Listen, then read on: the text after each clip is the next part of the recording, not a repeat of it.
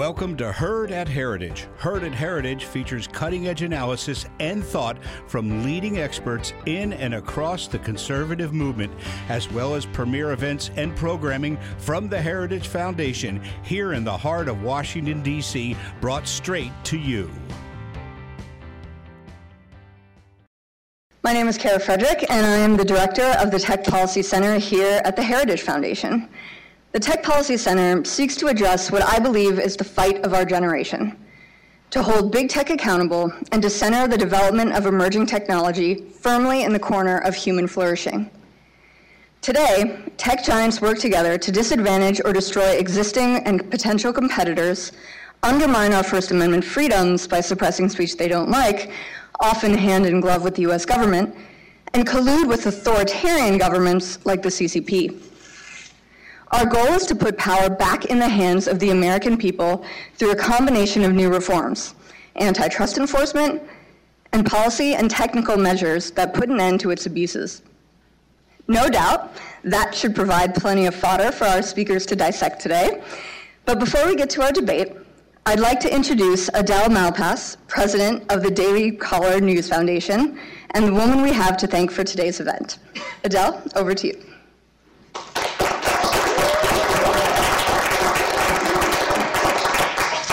Thank you, Kara, and really thank you everyone for coming today. I think it is so important to gather, to exchange ideas, to be in person and not on Zoom, and and the only way to find solutions is to talk and to exchange ideas. And I think it's very important to feel connected to other people who feel passionate about moving our country in a new direction. So really, I want to thank everyone for coming today. And then I'd like to thank the Heritage Foundation for partnering with us for this. It is great to be here with people who at the heart of what the Heritage Foundation does is exchange ideas, and that's what today's debate series is really all about. We are at a pivotal point with big tech and censorship it is a issue it's a wedge issue for the election, and we need to be discussing this idea. It is a complicated idea where the solutions don't feel often very clear cut, and so today's debate is a great step towards talking and exchanging ideas on this important issue.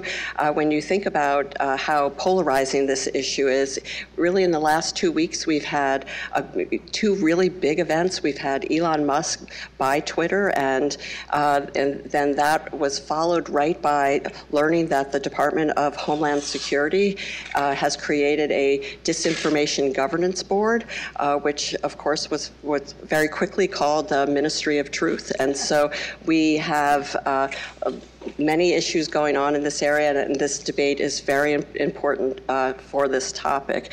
I'd like to thank our partners, our generous supporters of this. This couldn't be done without the Arthur N. Roop Foundation or the Karpus Family Foundation. Their vision of exchanging ideas, of having someone from both right and left. So today we're going to have someone from the Brookings Institution here at the Heritage Foundation, and I think it is very important to exchange ideas and to really have people understand your point of view. You have to really understand both sides. So, and before I turn it back to Kara, I'd like to take 1 minute. People during lunch were asking, what does the Daily Caller News Foundation do? And at the heart of what we do is we report factual news and breaking news every single day. We were founded in 2011 by Neil Patel, who worked for Vice President Cheney, and of course Tucker Carlson, who needs probably no introduction, although it's sometimes good to remind people that he is a 30-year journalist. And so we have three main areas. We have a American Journalism Institute, which is our fellows program, and we train young journalists, young people to be journalists, and it is really considered the gold standard of journalism training programs. And then we have a content group of policy reporters, investigative team, and video journalism. And then we are one of the only nonprofits that has a newswire service, and we have 300 licensed partners, everyone from Fox News. We have Heritage's Daily Signal. If you, I recommend that you sign up. It's a great product, and they're one of our licensed partners. And thedailycaller.com is also one of our licensed partners. And so that's what we do. We are a growing media organization, and we are hiring reporters. Our metrics on viewership are going up all the time, and we are also expanding our commentary section under something called Big Tent Ideas.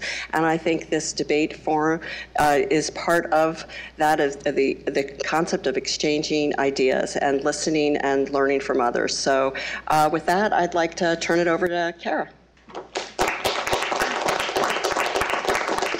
Thank you, Adele. Daily Caller is a fantastic organization, so if you guys don't check them out today.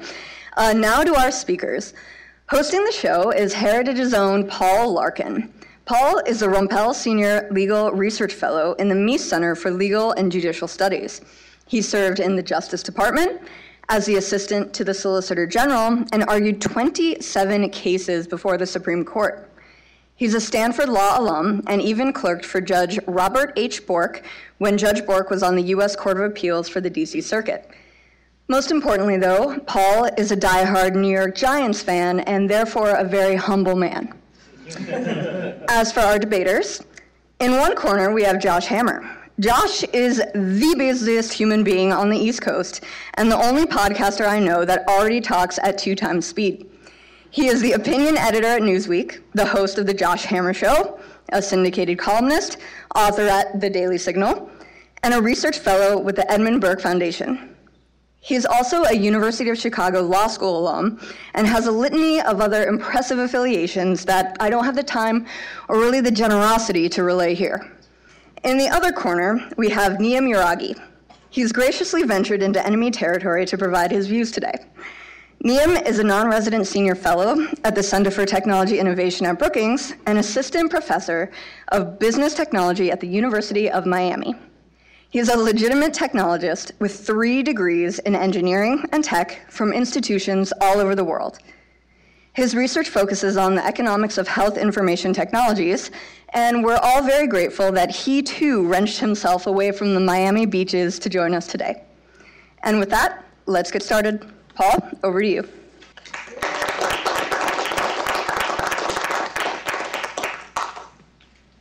Let me start by thanking the audience who is here and who is watching online. You have a great many demands on your time, and both Heritage and the Daily Caller appreciate it greatly that you are willing to share some of your day with us for this event. It is, as Kara said, an important event and very topical. We have 2 excellent speakers here today.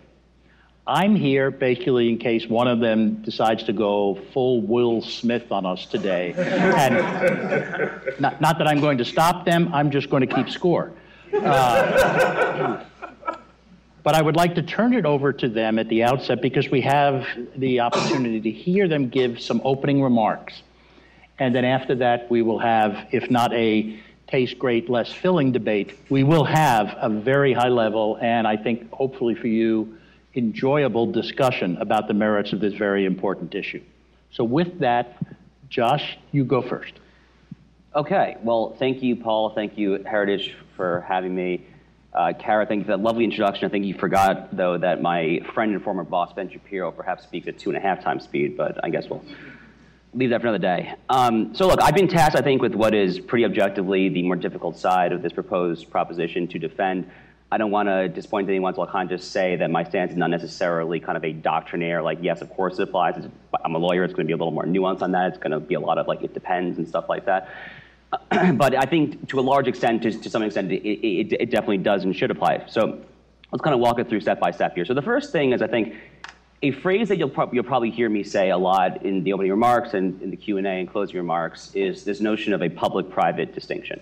So I think if you go back and think, or if you just read the Bill of Rights, obviously, if you just read kind of the Constitution, you kind of think about what state action is under a legal framework, it is obviously predicated upon the proposition that state actors and private actors act separately, that there are kind of separate spheres, there are separate silos of society for public action and private action. One of the basic contentions that I have made in my writing and in speeches over the past few years, and I think a lot of my other friends and kind of the more kind of anti-big tech side, so to speak, of this debate have made, is that the big tech platforms, through their kind of close and cozy relationship with the federal government, have really decisively blurred that line. I'm thinking here of examples like Jen Psaki literally speaking at the White House last summer when she says, oh, we're working with Mark Zuckerberg to tamp down COVID misinformation. We're working to tamp that down, which, by the way, is very much, I think, should be read as kind of an implicit threat as well. AKA what she is saying there is if you do not actually tamp down on what we idiosyncratically think of as COVID misinformation, then you might be penalized. In fact, many Democratic congressmen and senators have actually gone so far as to say exactly that. Jerry Nadler on House Judiciary Committee, I think it was 2 or 3 years ago, famously said, kind of in the context of kind of the Russian collusion, hoax, misinformation, all that nonsense, famously said, oh, if you don't crack down on more misinformation, you might lose XYZ immunity. And, you know, so that's the first thing. I have limited time, so I don't want to spend too much time on that. We'll get back to that. Another thing going on here is that, I don't want to get too sidetracked on this either, but no matter how close of a call this question may be on what I have referred to in kind of my Federal Society speeches, my legal talks, as kind of the positivist, historicist approach to originalism characterized by the late Justice Scalia and the late Judge Bork, I think this is actually a slam dunk case under the alternative strand of originalist jurisprudence that I have proposed called common good originalism, which is not the same as Adrian Vermeule's common good constitutionalism because it is tethered to original meaning, but it urges within the realm of kind of historical interpretive plausibility, we ought to kind of construct various constitutional phrases through the analytical prism of the preamble of the Constitution, because that is what Aristotle would call the telos of the American regime, and that it is kind of oriented to kind of a more common good, health of the whole, general welfare approach at the expense of kind of Jeffersonian strict constructionism. The third thing that I'll very quickly say before actually giving something closely approximating an argument is that I think that there are two easier ways to actually go about this argument in lieu of making a very straightforward legal argument. The first, of course, is kind of straightforward common carrier regulation, the likes of what Professor Phil Hamburger of Columbia has written about at quite great length, and what Justice Clarence Thomas, in a fantastic opinion in the Biden versus Knight First Amendment case from last April, wrote about, I think, quite persuasively.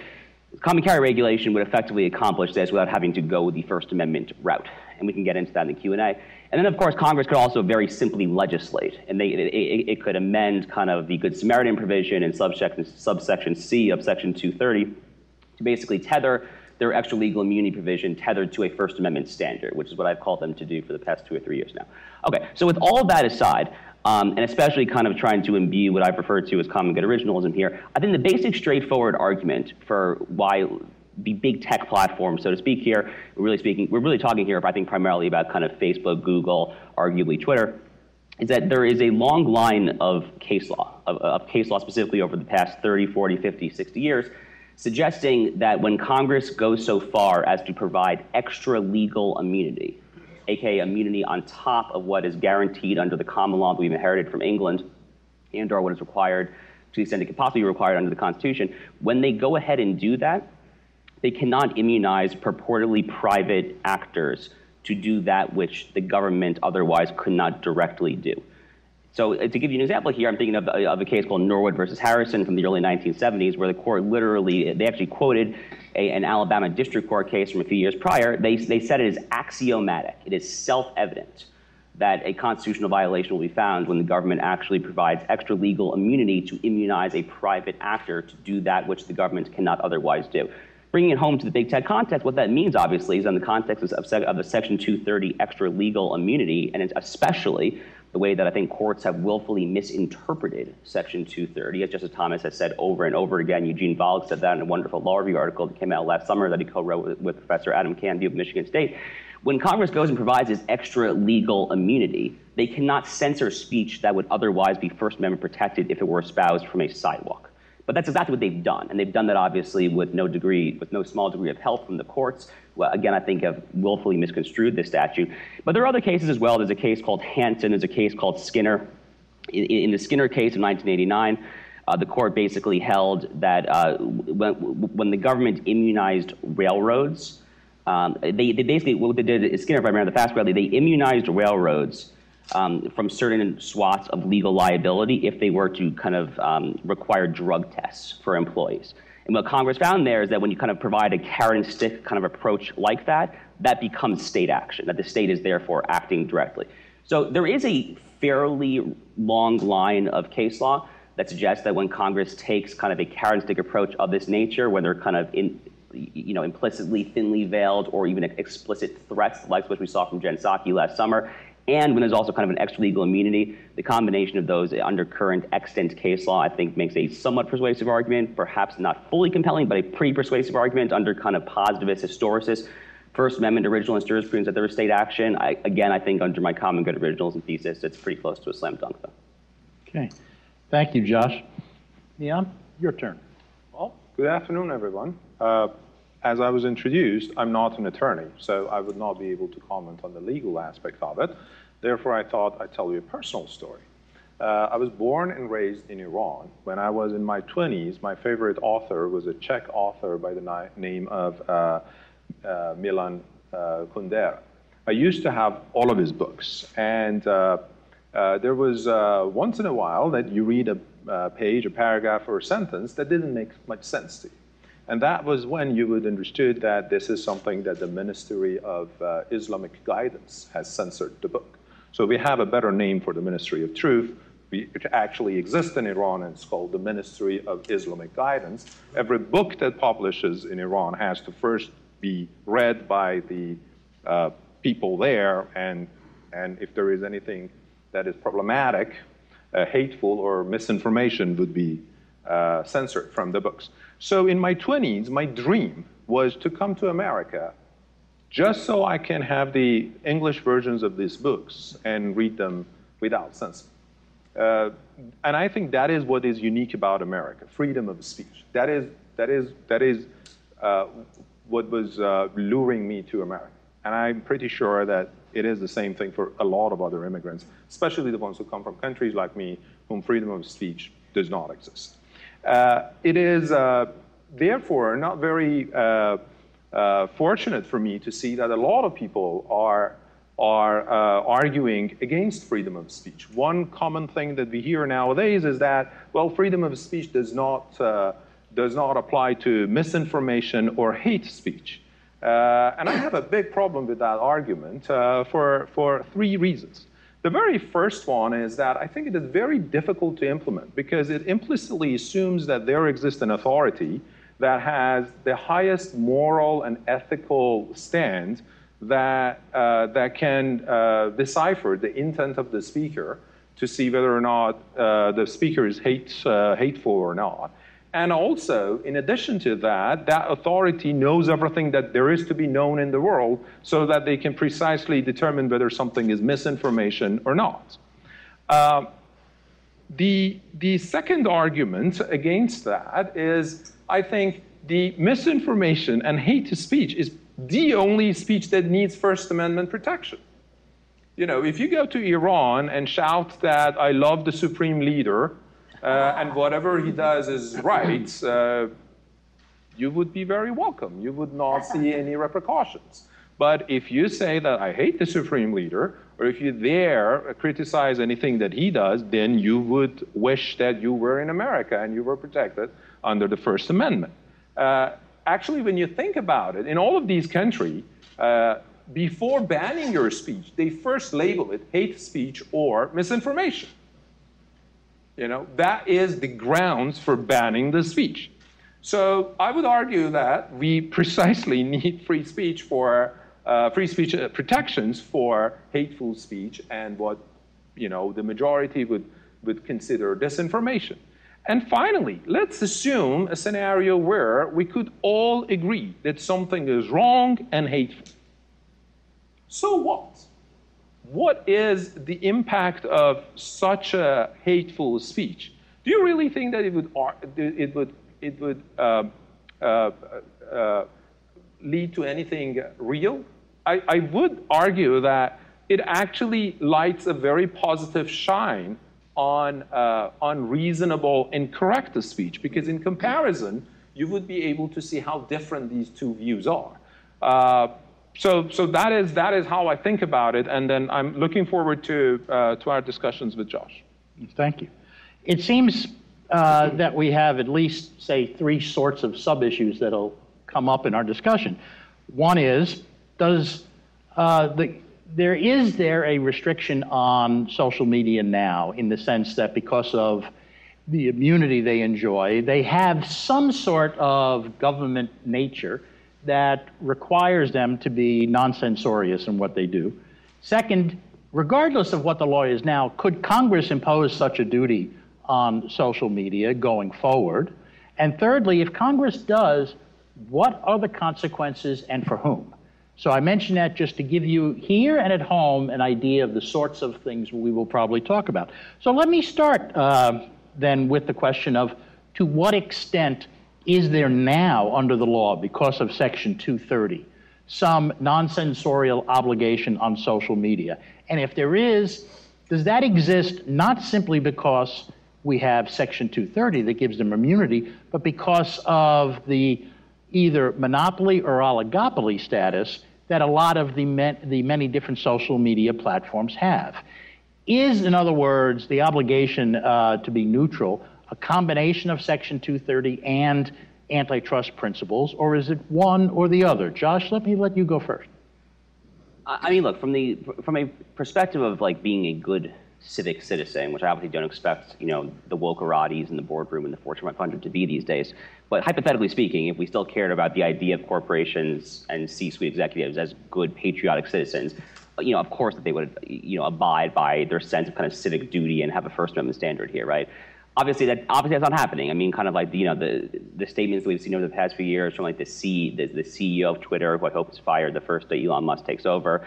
The Parag, or I can't remember his last name, he had some statement a few years ago where he was like, oh, Twitter doesn't stand for the First Amendment, obviously. But in theory, if we actually cared to kind of raise kind of patriotic, like, Tocquevillian kind of, intermediate institution, kind of well-informed citizens, of course we would not have people rising to the levers of power within a corporation like that who would espouse these sort of things.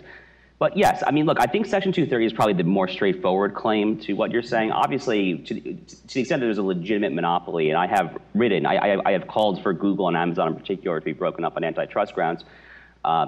Twitter is probably not a natural monopoly, so it's a more difficult question.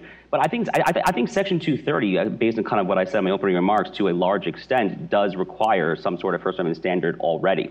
And the extent to which Section 230 has been interpreted to give kind of such discretionary power to the big tech platforms to do what they're currently doing while they have this immunity, potentially kind of, put another way, if I were a judge and that case kind of came across my desk, there's a very well-known kind of canon of constitutional construction where you try to avoid constitutional issues. You try to avoid kind of taking on the constitutional issue straight on. So you should kind of construe the statute in a method that does not raise a First Amendment question. So in this case, the way to do that would be saying that because they have this extra legal immunity and because of cases like the Norwood versus Harrison case that I cited earlier, where again, to remind you guys, the court literally said it's axiomatic, it is self-evident that Congress cannot immunize purportedly private actors to do that which the government itself cannot directly do. And again, what I'm saying is that because of the way Section 230's so-called Good Samaritan provision in subsection C has been interpreted to give such large swath of discretion to the big tech elites, to the oligarchs, that has created a constitutional problem under the very wording of Norwood versus Harrison. So we should err on the side of not construing it that way, construing it in a much more reasonable way, where the Good Samaritan provision does not actually entail that. So to answer your question, look, I think Section 230 is the better way to go here, especially when you consider, obviously, the preambulatory language. If you actually go back and look at what Congress was trying to accomplish in Section 230, if you go back to 1996, when they passed this thing, one of the nice things that Congress does, obviously, when they pass a statute is they usually, they have like whereas provisions, whereas X, whereas Y, whereas Z, therefore A, B, C, D, E, et cetera. Well, one of the criteria that Congress said they were hoping to achieve by giving the tech platforms back in, it's 1996, it's kind of like the Wild West, it's like, the internet's like a brand new frontier. I mean, it's the old like AOL dial-up internet era. One of the things that they were trying to do to help get this thing started was they literally said we were hoping to achieve a true diversity of political discourse. Well, I think it's difficult to not read that as like an implicit quid pro quo. I mean, they're trying to get a true diversity of political discourse out there. There's the quid. The quo is we're going to give you large swaths of ability to kind of police your own platforms. At the time, what they really had in mind, by the way, was pornography, child pornography, sexual trafficking, things of that nature. That's obviously kind of the statute that Section 230 emanates from. But Section 230 is the better way to go here for all of those reasons. I mean, you don't have a legal requirement to take a certain First Amendment standard simply because you are a monopolist in a certain space. The legal remedy there, if you're a monopolist, obviously, is antitrust. So I don't think antitrust necessarily requires a First Amendment remedy. The more likely path there would be Section 230. Yeah, and let me ask you to come at this from a non-lawyer's perspective. You're not a lawyer, you have a real job, okay? When the First Amendment was adopted, there obviously was no electronic media. What you had were print media, but there were many of them. You didn't have, to the best of my knowledge, anything on the scale of some of the larger ones today, like the New York Times, Boston Globe, Miami Herald, all that sort of stuff. And yet you saw for a very long time the development of a lot of other newspapers. Now, if there were this obligation imposed on social media not to censor political viewpoints, what would happen economically and technically? Would you see other companies be able to enter into the market? Is there something in the market or there's something in the technology that's holding them back from doing that today? Right. It's a very good question. I do believe that whenever we're thinking about these issues, we have to consider the dimension of time and also the fact that both these people or tech companies that you're trying to regulate and people, the users, and their competitors can then react to whatever the law is. So, for example, you mentioned that right now it is very difficult to distinguish the government and big tech very correctly because of the shameless way that they are in cahoots with the Democratic Party. That is a very valid argument as long as we have the Democratic Party in power. It was not valid when Trump was in power. So you could draw a very distinct line between the government and the private sector just 2 years ago. Now, let's play this out with Twitter because it's now bought by Elon Musk. I am not a lawyer, so that's the disclaimer. But while the Constitution gives me a right, it is not at the expense of the rights of other people. Meaning that, yes, I am entitled to free speech, but the Heritage Foundation does not have to give its platform to me so that I can exercise my free speech. The sidewalk example that you said, well, of course, I can go shout whatever I want on the sidewalk, but it doesn't mean that you have to give me a megaphone, right? With Twitter, I do agree that it would be really good if everybody could say whatever they wanted. But what if Elon Musk said, you know what, I'm not going to do this. I don't want to do this. It's not economically or politically beneficial for me to continue this, so I'm going to shut it down. Are we going to say that that is a violation of the First Amendment of 330 million users of Twitter, therefore you can't? Isn't that involuntary servitude that we are imposing on Elon Musk to run a platform so that we can enjoy our First Amendment? So when we play it out, it is a little bit difficult. Now, the same goes with Section 230. The reason I think that it was put in place is to allow the internet economy to grow and to exist. Because if we think about it, the amount of content that is published on Twitter in 24 hours is equivalent to the amount of content that is published by New York Times in 182 years, right? How are you going to have editorial power over it? You can't. And the moment that we take that immunity from them, you open the floodgates of lawsuits. It would be really good news for lawyers, but it will be the end of big tech in the United States. And it does not limit to Twitter or Facebook or what we can say on those things. It will very soon spill over into other things, because if somebody can argue that Twitter should be held responsible with the same standard that New York Times is being held responsible for the content that is published on the platform, then then how difficult it would be from a legal standpoint to argue that, you know what, Google also should be held standard if I'm exchanging emails that would lead to some terrorist activities. So isn't it then in the interest of Google and all these other communications platforms to have even more knowledge of my private communications, and then wouldn't that undermine my Fifth Amendment rights, my rights to privacy? Well, all of these big corporations. So I think we have to think about this in a longer perspective. And with the longer perspective, don't forget this thing, that of all the average lifetime of S&P 500 companies is 22 years. They die. We are just assuming that 5 years from now, Twitter will be there and Facebook will be there, and they're going to be exactly like that. They won't. And as soon as you create a scenario where most of your user base, or at least 50% of it, are really outraged by the type of the services that you're providing, by what you're doing, you would open up the doors for your competitors. They can comment and they can change. Now, it is important to know that technologically and economically, we did not have that possibility so far. Economically, it's due to the fact that these platforms thrive on network externalities. That is a scenario where you can only have winner-takes-all situation. You can only have one Twitter because you want to be on a platform that everybody is, right? So as soon as somebody advances a little bit, then that's going to be the winner.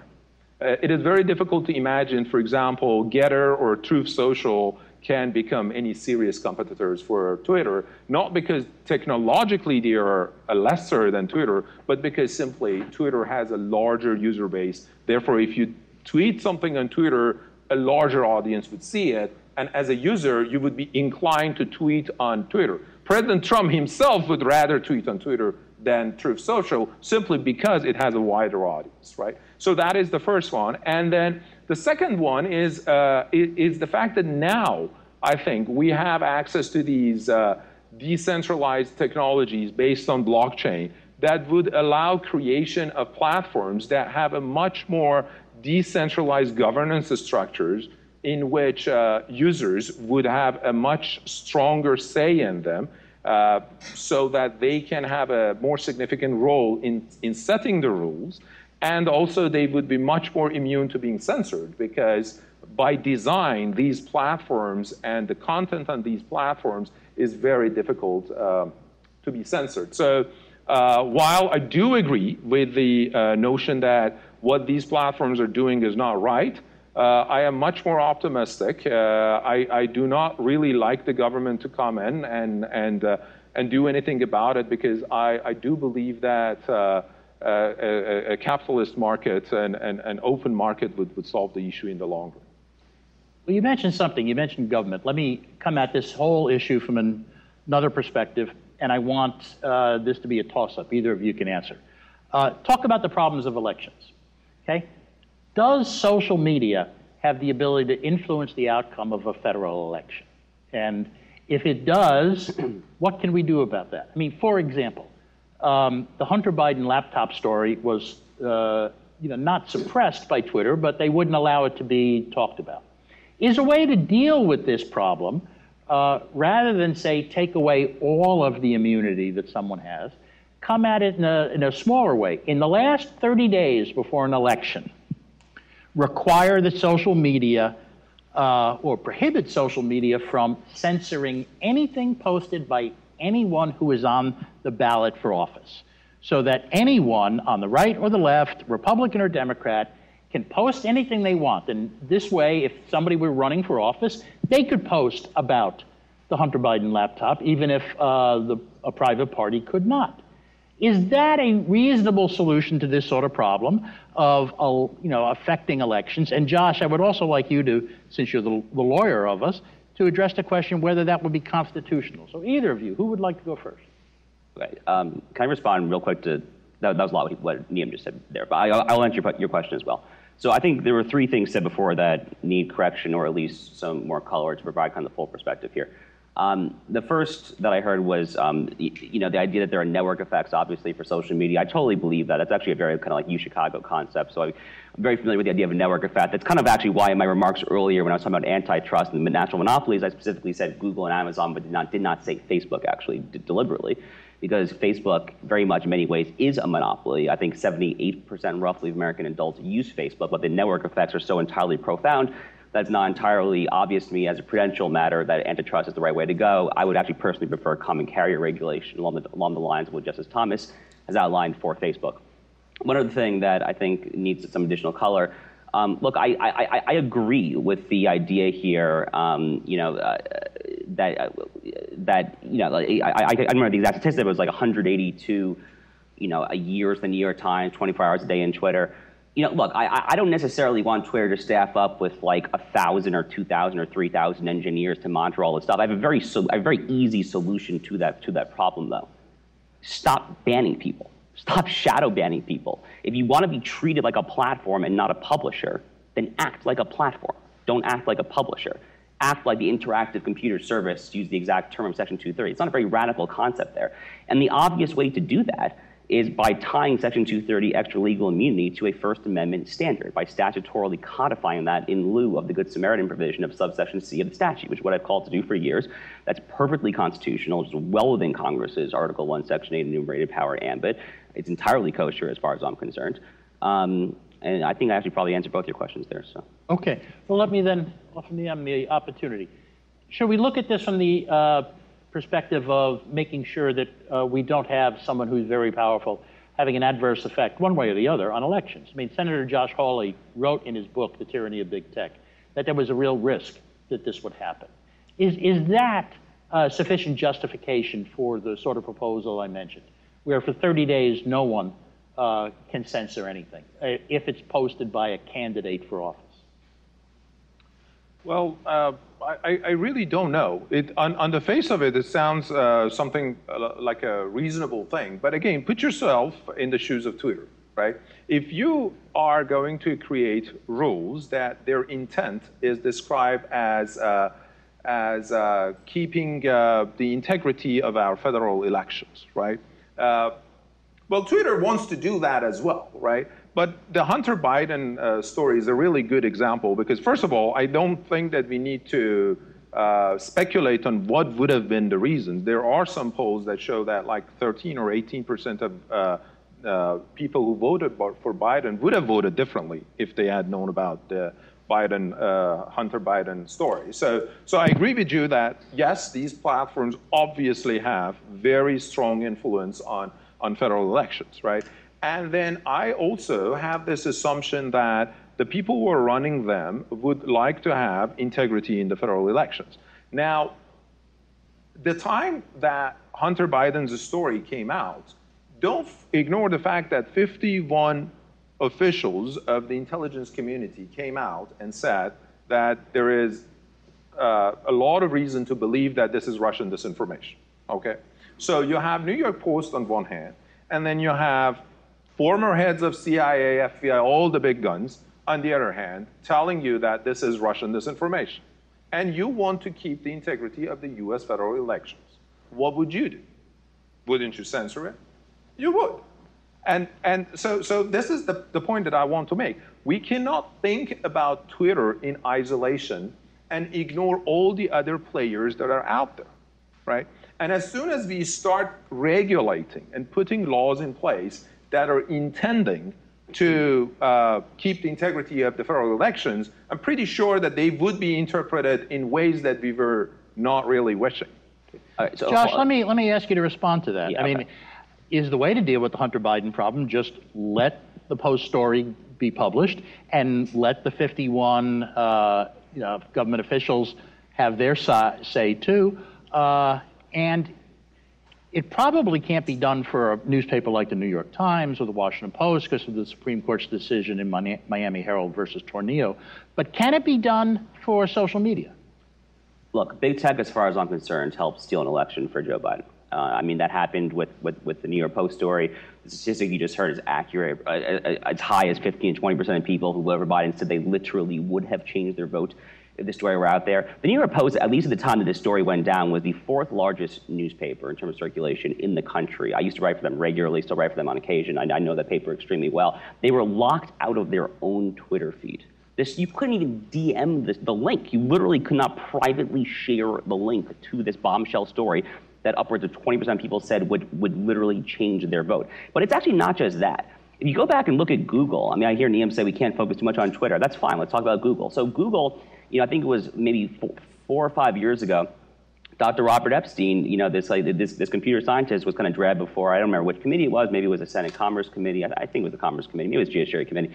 And he testified, he has a PhD in this area, he testified that according to his own research, and he personally voted for Hillary Clinton in 2016, if I recall, but he testified that Google single-handedly was able to manipulate upwards of 3 million votes in Hillary Clinton's favor in the 2016 election simply due to algorithmic manipulation, literally simply due to Google, which is a literal monopolist, if there ever were one, has like a 90% market share in the search market. They are crazy on their advertising as well. They're a true monopolist who should be broken the hell up. But if you look at Google in particular, 3 million votes simply by kind of delisting kind of pro-Trump URLs and kind of up-ranking pro-Biden URLs. So yes, big tech, as far as kind of the fundamental way to think about big tech, and I'm glad I kind of just thought of this, the censorship stuff, it's all downstream of a broader point. The broader thematic point at the level of political principle here is one of sovereignty.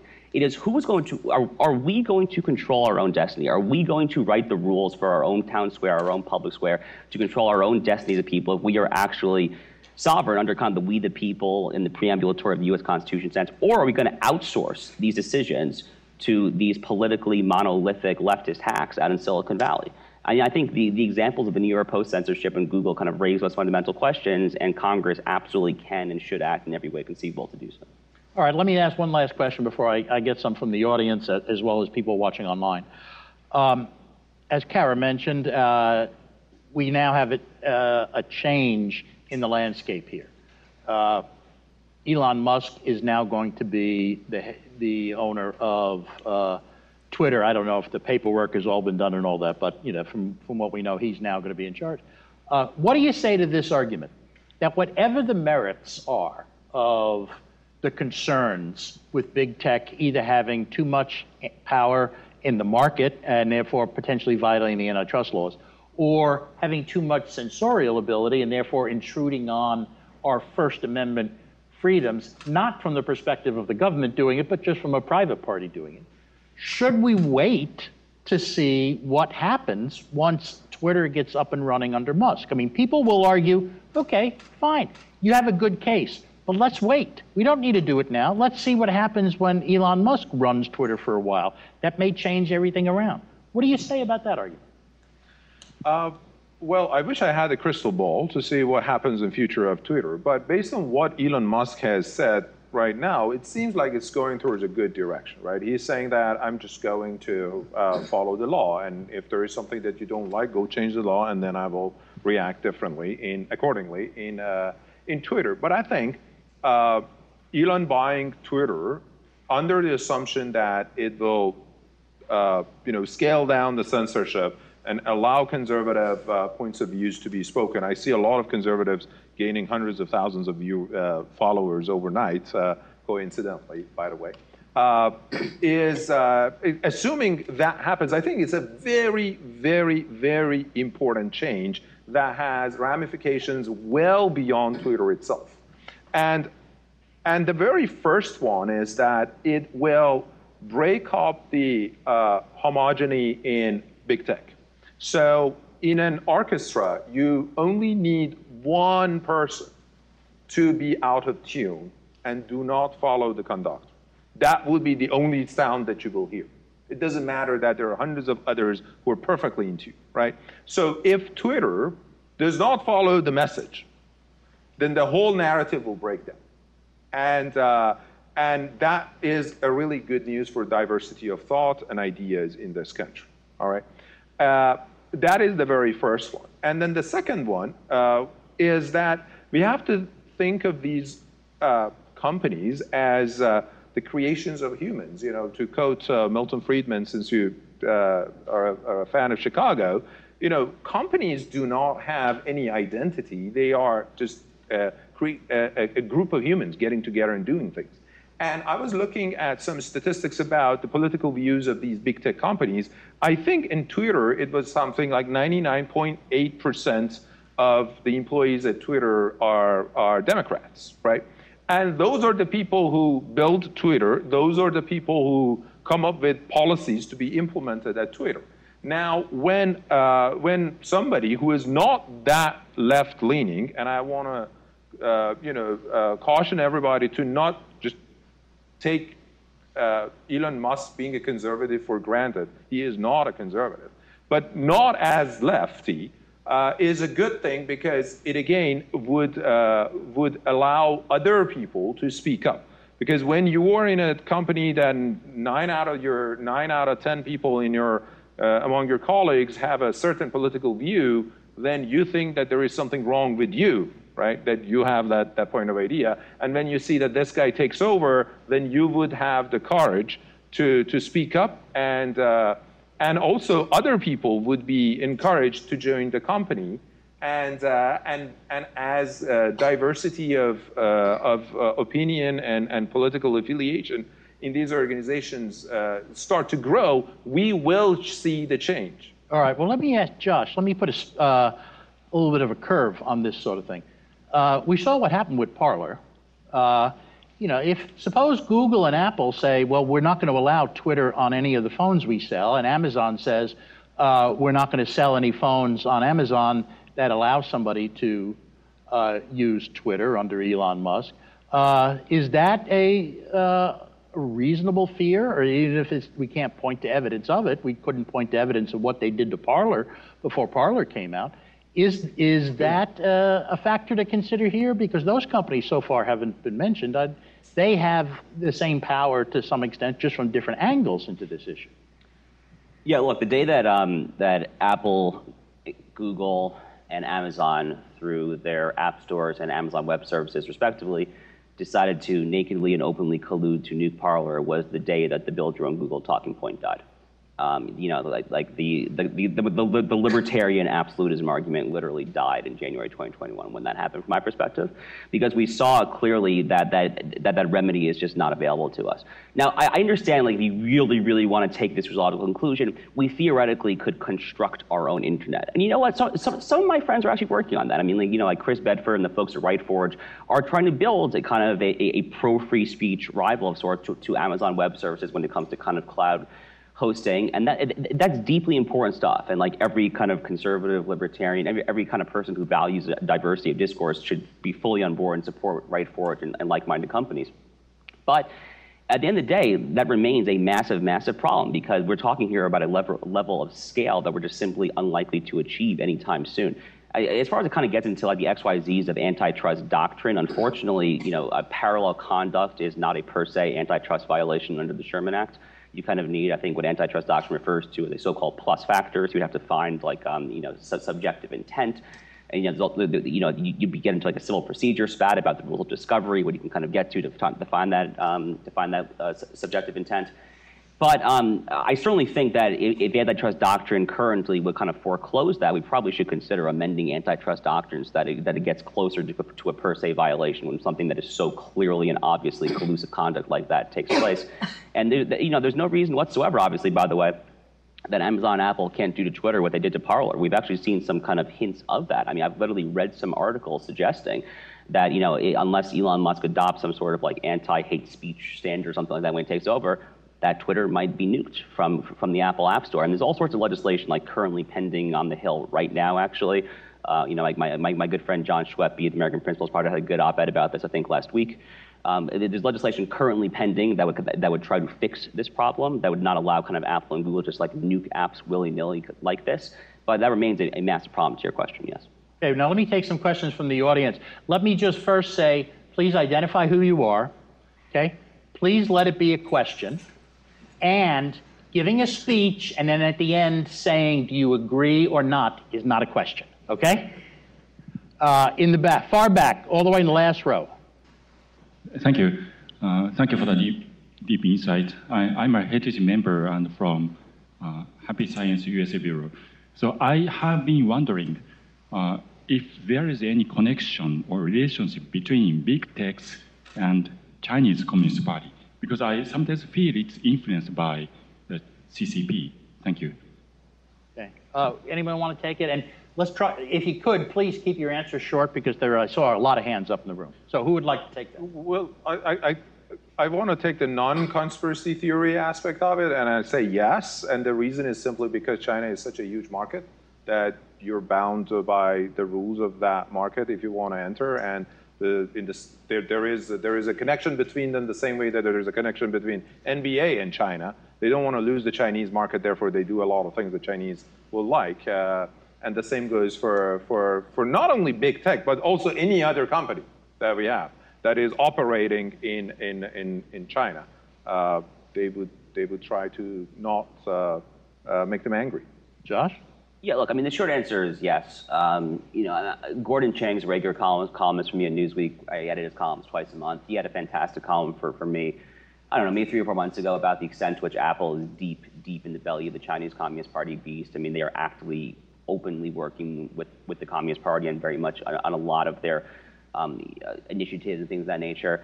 Google, if I'm not mistaken, a few years ago, they criticized some DoD initiative here on the domestic front, while simultaneously they were working with the Chinese military on something very similar. I'm trying to remember if it's a cybersecurity issue. I'm blanking on the exact details. But there's a lot of anecdotal evidence at minimum, and there's some hard evidence. I can follow up with you after the talk and find for you the Gordon Chang column that I'm thinking of. But yeah, there is definitely some evidence that at least some of these companies are working pretty hand in hand with Chinese Communist Party apparatus. Hey, next. Me? Yes. Do I need a microphone? Or? One to your right. It would make it easier. Thank you. Kurt Levy with the Committee for Justice. I guess I mostly would ask this of Josh, but I'm certainly sympathetic to your concerns about big tech. But let me ask you about the consequences of the direction you want to head in. For example, you take an expansive view of state action. Not an implausible, but I think you agreed an aggressive view of state action. Shouldn't conservatives be worried about that? I mean, that sort of the fact that we've cabined state action to true government entities for the most part is one of the few limits still on federal power. And then also a lot of the solutions that you would favor, whether antitrust or Section 230, involve government bureaucrats or trial lawyers. And again, conservatives tend not to like either. So I'm interested in hearing from both of you. Go ahead, Josh. Yeah, look, I think the time for that line of argument has just totally passed. That line of argument might have been sufficient 20 or 30 years ago or so. At this point, the left controls every major cultural institution in America. They control the universities, they control Silicon Valley, they control Hollywood, they control the media, they control all of this. There is literally one institution, broadly speaking, that liberals, progressives do not monolithically, unilaterally control. It is government. What that means is that kind of, I think, these outmoded doctrinaire libertarian bromides about just not doing anything when you have power and just slashing regulation here, there, everywhere when you're in power, the time for that simply has passed. If we are going to conserve what is this American Republic, what is kind of the true, the good, and the beautiful, and the order, liberty, the Constitution properly enshrines for generations upon generation, it's time to actually use power to kind of punish companies that go too rogue. It really is the DeSantis versus Disney model, honestly, and I fully endorse that model. Hey, right there in the second row. Carl Szabo with NetChoice. We actually are leading lawsuits against Texas and Florida for exactly the issue we're talking about today. One of the things that I think we got away from and I'd like to learn a bit more about is the First Amendment. It seems like we're constantly trying to do an end run around the First Amendment with some legal jujitsu. Courts have said you can't do that. You mentioned Miami Herald v. Tornillo. But to answer your question more directly with the Hunter Biden thing as well, would it be legal for Congress or anybody to pass a law forcing newspapers to host all the content, opinion, and discussion from candidates leading up to an election vis-a-vis the equal time acts that we had back in the past that were eliminated by Ronald Reagan. So can we do that? And why are we trying to do an end run around the First Amendment to get people to say things they don't want to say? Well, let me say part of the answer. It's not necessarily an end run. I mean, the Supreme Court has treated the First Amendment like a basis for developing a common law of free speech doctrine. And so if you have a change in the circumstances from what they were even 25 years ago, let alone what they were in the early part of the 19th century, the Supreme Court's ability to take the First Amendment into new areas also allows the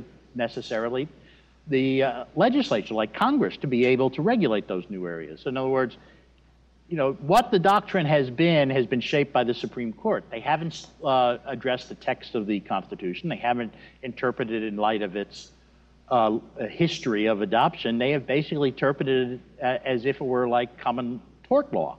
What's good, what's bad, we'll balance this out.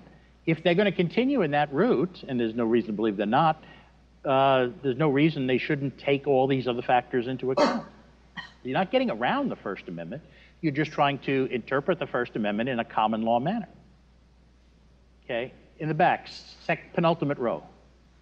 You brought up Josh's 1996. Are you going back to when Clinton was saying post-Constitution to everything? So they weren't actually trying to create a constitutional basis for some of this, and diversity was they were planning Hillary to become president. So they were planning to give you your diversity, not ask for it.